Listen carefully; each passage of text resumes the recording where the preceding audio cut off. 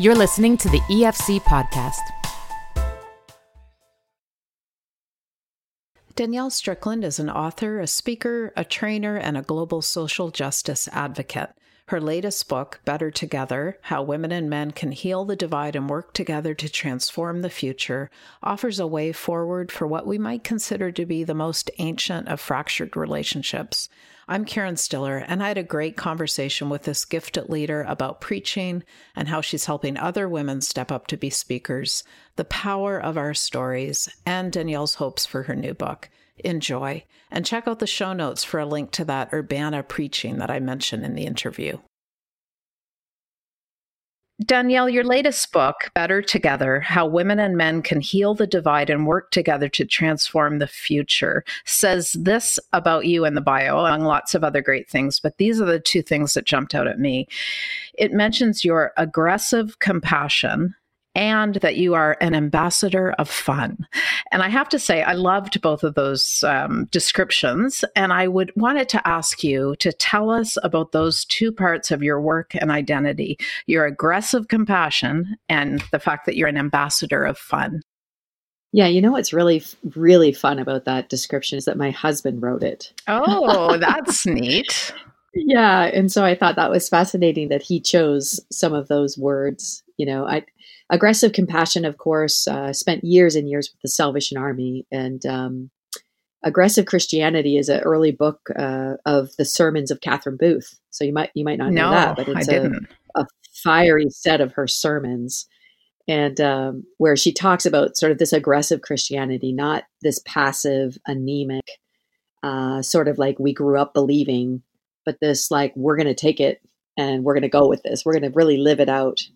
And I think the same thing applies for me when I think about love and compassion, being moved by love. It's not this sentimental, anemic feeling. It requires some action. It requires some intention. So that's those words together. That's what that is supposed to mean, I think, in my heart and life and what I hope I live. Ambassador of fun. I'm a 7 on the Enneagram. Okay. And I'm actually right down the line. I'm half 7 and half 8, believe it or not. So I can get things done, but I really want to have fun doing them. And so that's just my natural inclination, is just to have a good time and to enjoy life and be filled with joy. So my youngest son, just the other day, he said to my husband said to him, "What are you going to do, when you, in a couple hours or whatever?" And my youngest son's name is Moses. And he said, "Oh, just wait till mom gets home. We're going to party." Oh, that's wonderful. Yeah. So I just think I'm built towards having some fun and hey. Yeah, no, not? that's beautiful. And I love that your husband wrote those words. That's pretty special. So I heard you at Urbana 2018, and you can preach. I mean, holy, you are an amazing preacher. So, I will say that I double checked this. The video of you preaching at Urbana is online, so people can go check that out. I'd like to know what it's like for you to preach, if I can ask that kind of odd question, because to me, being there in person, and I was in the first few rows, you seem to be really enjoying it. And so maybe that's part of the ambassador of fun part. But I just love to know how you feel when you preach, and also what the role of preaching is today in the church, according to you. Yeah. Wow. Those are good questions. Easy first one. I love preaching. It's not hard for me. I think the only hard thing about it is to really, just to really hold the burden to be obedient to what God wants said, rather than just what I want to do. So that's the struggle, is just to make sure that I'm really tuning in to the Spirit of God in the moment. But I actually love it. It's one of my favorite things to do. It's not difficult to me. It's not taxing, apart from schedule realities. It's taxing, but the actual act of preaching, I really love. I think that's kind of sometimes the way you can discover a gift, when you do something with ease. That looks maybe more difficult to other people, and you're like, "Oh, is it hard?"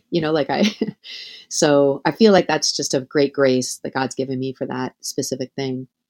I think the role of preaching, this is interesting. I coach women, aspiring speakers, and some who are already speaking. I do a coaching program for them. And so I've been paying a lot more attention to what has been intuitive for me in terms of the preaching and the speaking, and then even the role that it plays. So it's been a great discipline for me lately, just the last year, to really pay attention to what I'm doing exactly and how this is working and why this is resonating, and then also what this is. I've always said that I think preaching is one of the most overrated gifts in the body. And I think it's because we are, in a Western concept specifically, we are enamored by this, like, what I would call Herculean pursuit.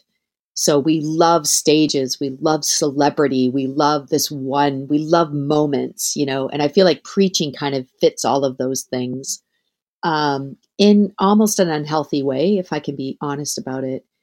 And so I think for me, like, much of my ministry was spent like in inner cities and small little communities. A lot of the church plants I didn't have public gatherings. They were small groups that met in people's homes.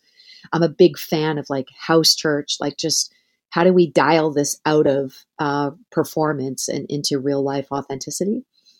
And so the irony of that is that's what my day job was. And then my for fun life was speaking on stages, So what I say to people is I don't think it should be devalued, in that all of us can remember sometimes where we were when we heard a word from a preacher, that prophetically, just like undid something in us or gave us revelation and helped us to choose differently with the rest of our lives. Like, there are those moments, and those moments happen all the time. And so for that reason, it's a wonderful gift. But for all those other reasons, stages and celebrity and sort of this Herculean idea that some people are better than others or bigger than others, or and then even just in those little tiny snapshots that you get of a preacher who's really basically telling you the highlight reel of their own experience and revelation, sometimes we have this like misconstrued idea that that's actually how people live all the time. And of course, that's not. So I think it also has this really potential dangerous side. So what I suggest is that we just hold it in its right place, to right size it. It is a gift among many gifts that the body has. I don't think it's more important than serving. I don't think it's more important than mercy. I don't think it's more important than any of the other gifts that God has given the body. And I think if we can hold it open-handed like that, it can serve the body. One thing I think I've learned over the years, being married to a preacher, because my husband is a minister, is that what I consider a great sermon may actually not, sort of work for everybody. And sometimes when I think, well, I don't have much to say to him about a sermon on that day, for example, and then he'll hear back, that for someone else, they were deeply moved and so challenged, and it was just what they needed to hear. And I didn't think it was like his best ever. And so I guess that's part of preaching too. It's not the same. We don't hear them all the same way either, do we? Well, and you're doing a dance. You're dancing with the Spirit of God, so what some of it is you and some of it is God, and ultimately it's this beautiful jangled mess of that both coming out. And the Spirit, of course, we know the Word of God, the Spirit of God just does whatever the Spirit wants to do in our weakness and our brokenness and our strengths. And that's ultimately, that's every Christian's great goal, isn't it? It's just that the Spirit would use us as we are, and in our best moments and our worst moments. And I think every preach, I think most preachers would say the one I thought was terrible had the best effect, and the one that was great felt good and maybe also had a good effect, but maybe not quite as powerful. And just so it's just wherever we can allow the Holy Spirit to just partner, and where we can partner with the Holy Spirit, we've got a good thing going on. Tell us about the Women Speakers Collective that you've started. You mentioned it a couple minutes ago. I would love for people to know just exactly what that is and what happens, and also why you started it. Yeah, so a couple things. One, I was a little tired of being the exception to the rule at main conferences for both women and men, or leadership conferences. I felt like I was often, if not the only, one of the only female voices represented. And so I asked, the conference organizers and church leaders, and just said, like, where are the other women? And there was a whole bunch of answers. We don't know. We can't find them. Could you help us? To, we ask them and they won't come. Just this range. And I realized there was a disconnect between really great female communicators and main kind of stages and platforms. And so I wondered if, I tried a few strategies. I tried guilt. I tried shame. I tried, and I felt like God finally said to me, Danielle, maybe you could just try helping. So the Women Speaker Collective really was a desire to help the situation, to change the equity of platforms, particularly in Christian conferences around the world. And so what we did was we set out to do an intentional training. So we do 2-day boot camps, we call them, really interactive, debrief filled, like where I give everything I know about speaking and communication in 2 days. And everybody brings their best 5-minute talk and they get a live debrief, and we film it. We get headshots done. We realized that there were some basic things that were missing for women that a lot of men already had done. And that were things like a professional headshot and some video footage and some opportunities and platforms to speak. So we just systematically training collective. You're not in this alone. It's very cathartic for a bunch of women to get together and realize they all feel called to speak and that they're not alone. There's a great company of women in this area that can support them. So that itself has been a really beautiful thing. And then I think just some real intentional training, and then just checking off some of those basic boxes so that people know you're available, you're offering to serve with that capacity. And then we've created a profile. So we have a Canadian profile, we have an American profile, we're working on a UK profile of female voices that we endorse and sort of say, these are up and coming, beautiful voices of truth for your conference. And we make them available to conferences all across everywhere. Well, and have you seen some uptake with that? Have women been invited to speak based on that? Yeah, we have seen some uptake. It takes a little while, I think, for the system to work. And then we really need to work on actual agency, like getting somebody that's a little bit more aggressive in that space. Right now, it's a little passive, like here they are. And then, of course, everything I turn down, they'll get a link to that site to say, here's 10 other speakers that I recommend in my place that are fantastic. So you're just working on strategies to get people's names and voices out there. So without asking you to give away all your speaking secrets, I would love if you could share a couple of maybe the top things that you teach the women who come, or if you want to look at it the other way, a couple of the things that typically people need to work on when they're just starting out in a speaking ministry.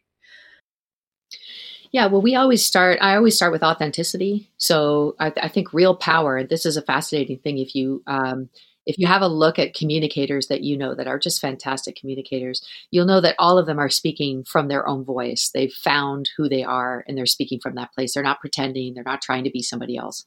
So authenticity has its own power. Of course, in the scripture, it's the truth will set you free. So this idea of owning your voice and finding your voice. So that's a big thing, especially with people like women who've been told they're not supposed to be something and they're supposed to be something else and all kinds of things like that. So we work on the first half of the boot camp is about authenticity, finding your voice and communicating from that place.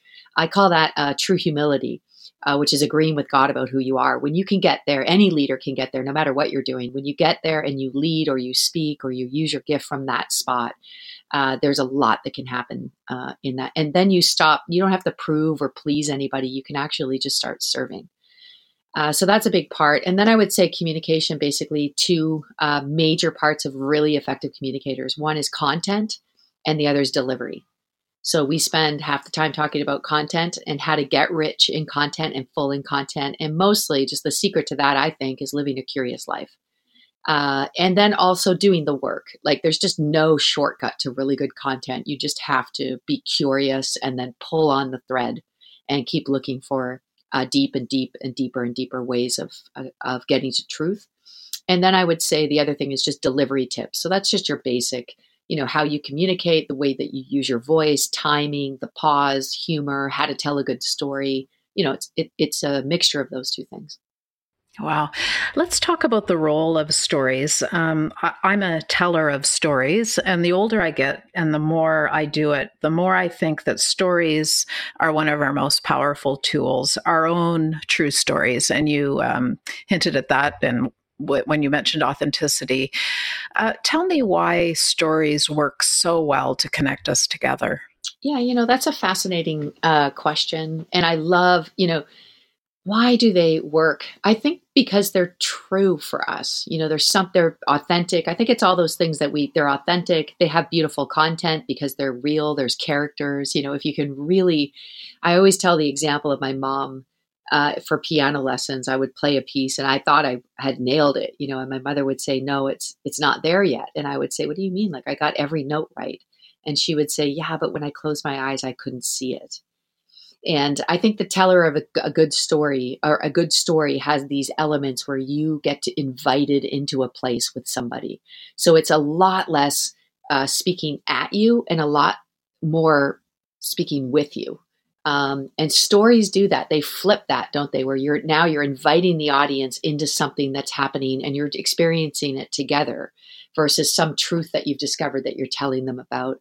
So I think it flips. It's invitational. Stories are invitational. Stories are universal. We all share at the very heart of a human experience. We share grief. We share joy. We share happiness. We share humor. We share surprise, So stories that have all those elements, they tap into our universal human connection, which I think is also very beautiful.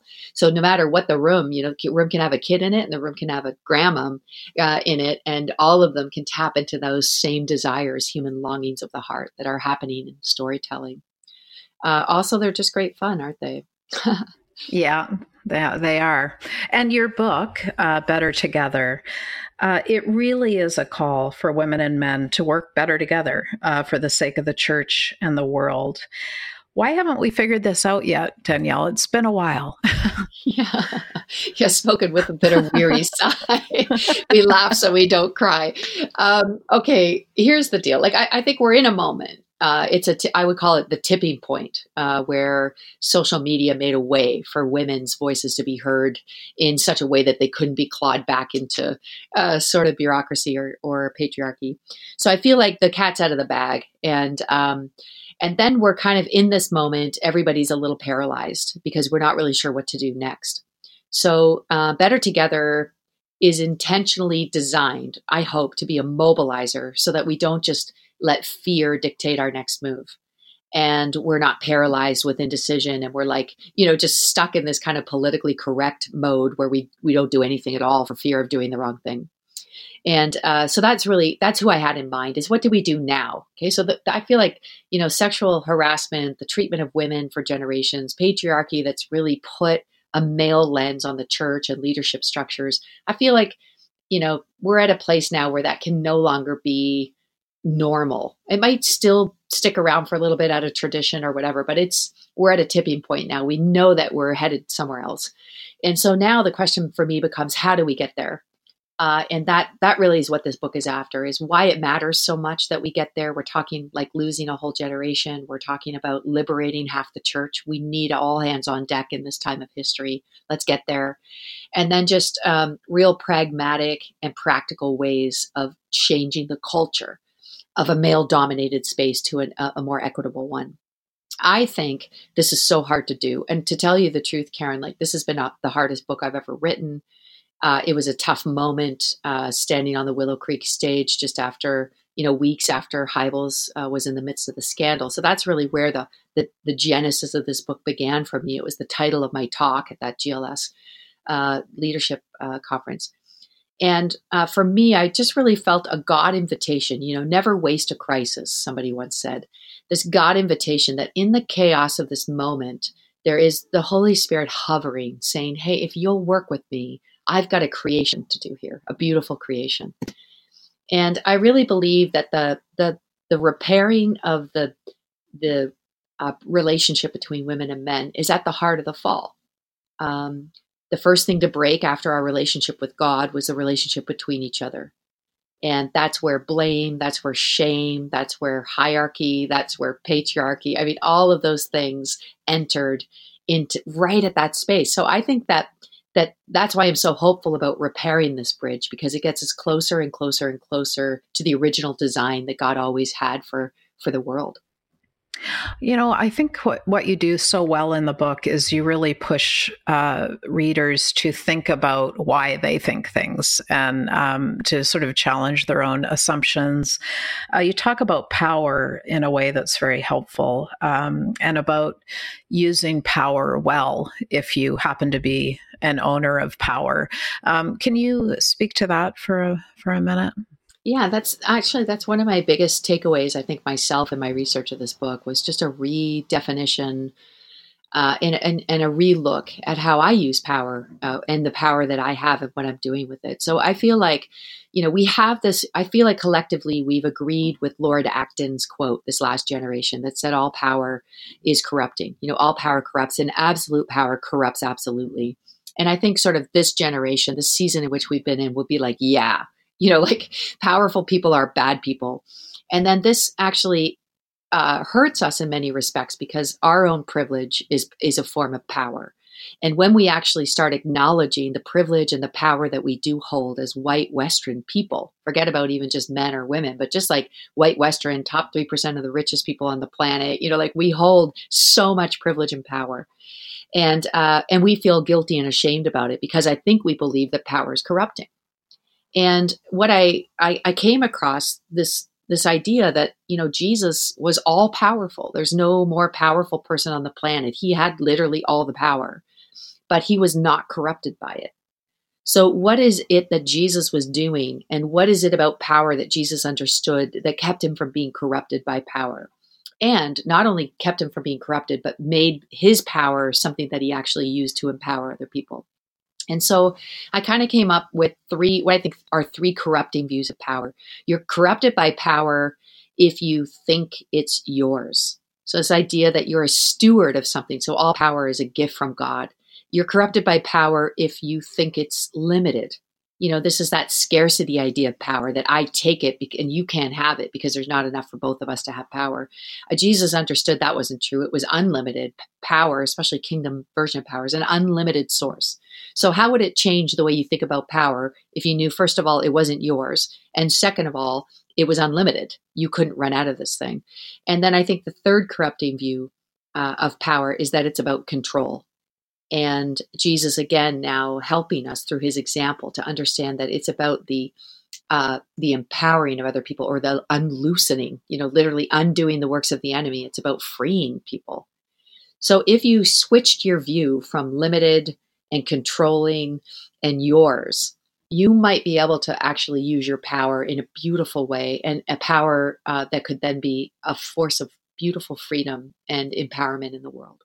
Yeah, that's a beautiful way for women to work together as well. Like I thought as you were speaking, I was thinking of your Women Speakers Collective. Like you are sharing what you know and giving power away in a sense when you invite all those other women into that world. So I wonder if you could speak about how women work together. I noticed on your website, it's very prominent on one place that we do not compete with each other, and you're referring to women working together there. Can you speak to that, how we can help each other better, maybe? Yeah. And I think, this is that scarcity model too. Like whenever you come from a place where you feel like you've been pushed out of privilege or power, so that any marginalized community or person that's been struggling, they have this, there's an invitation for us to buy into this idea that power is limited. So sometimes we'll see a generation of other people who have been successful, but then they're just like really guarding their success because they don't want to lose it. And again, this is a misconception of power. One of my favorite quotes is by Napoleon, who, I'm not going to nail this because I don't have it written down in front of me right now, but he basically says, like, I pay people to fight for me and they do a pretty good job, but Jesus, he doesn't pay anybody and people will die for him at a moment's notice. Like, what does he have that I don't? And I would say what Jesus has that Napoleon doesn't is a proper view of power. And if we could get our heads around this, and as women, all the research says that you really should want women on your leadership teams, because one of the natural inclinations of women is that they want everybody to win together. So if you put most women in a competitive situation where there's a winner and there's a bunch of losers, women actually tend to feel bad about winning. at the expense of other people. What really resonates with women is to actually have everybody succeed together. And wouldn't that be great if that's your whole leadership team? If you had a whole leadership team that was filled with people who didn't want to just win by themselves, but wanted everybody to win together. So partly, I think it's partly what women bring to the table when it's in terms of transformational leadership. And then also, I think it's this great tool the enemy can use to push back against women by other women by trying to compete with each other. Instead of recognize that there's we're not in a scarcity. There's an unlimited amount of potential. There's an unlimited amount of resource. There's an unlimited amount of opportunity for people to just keep communicating and speaking and getting better, whatever it is your sphere of leadership's in. Yeah. What are your hopes for this book, Danielle? I hope I can help. I hope it can serve churches that want to change. I hope it can serve leaders that want leadership teams that have kind of been like, and I say in this book, it's not so much that we believe the right things, it's that we actually implement some things to change so that what we're practicing is in line with what we believe. And that's what I'd really love. I'd love for it to bring equity to leadership boards. I'd love for it to enhance the culture. I'd love for it to equip the church. I'd love for it to mobilize people to actually be a beautiful reflection of God in the world. And where can we find you online? I know there's a few spots, and the book. I'll just read the whole title again. Better Together, How Women and Men Can Heal the Divide and Work Together to Transform the Future. So tell us where best to find you and the book. Yeah, so DanielleStrickland.com. You can find links to everything. If something piqued your interest, all my stuff is on that site. You can find a link to the book there as well, or you could just Google Better Together, Danielle Strickland, and you'll get it wherever books are sold. There's also a video curriculum for groups. So if you want to go through it with a leadership team or your whole church or things like that, that's there to serve you for that purpose. And I'm podcasting. Danielle J. Strickland is my podcast. If that interests you. Yeah. Wonderful. Thank you so much, Danielle. Oh, you're welcome. Thanks, Karen. Loved the conversation. Thank you for listening to this podcast. To listen to more and to subscribe to Faith Today, Canada's Christian magazine, please visit www.theefc.ca/Faith Today.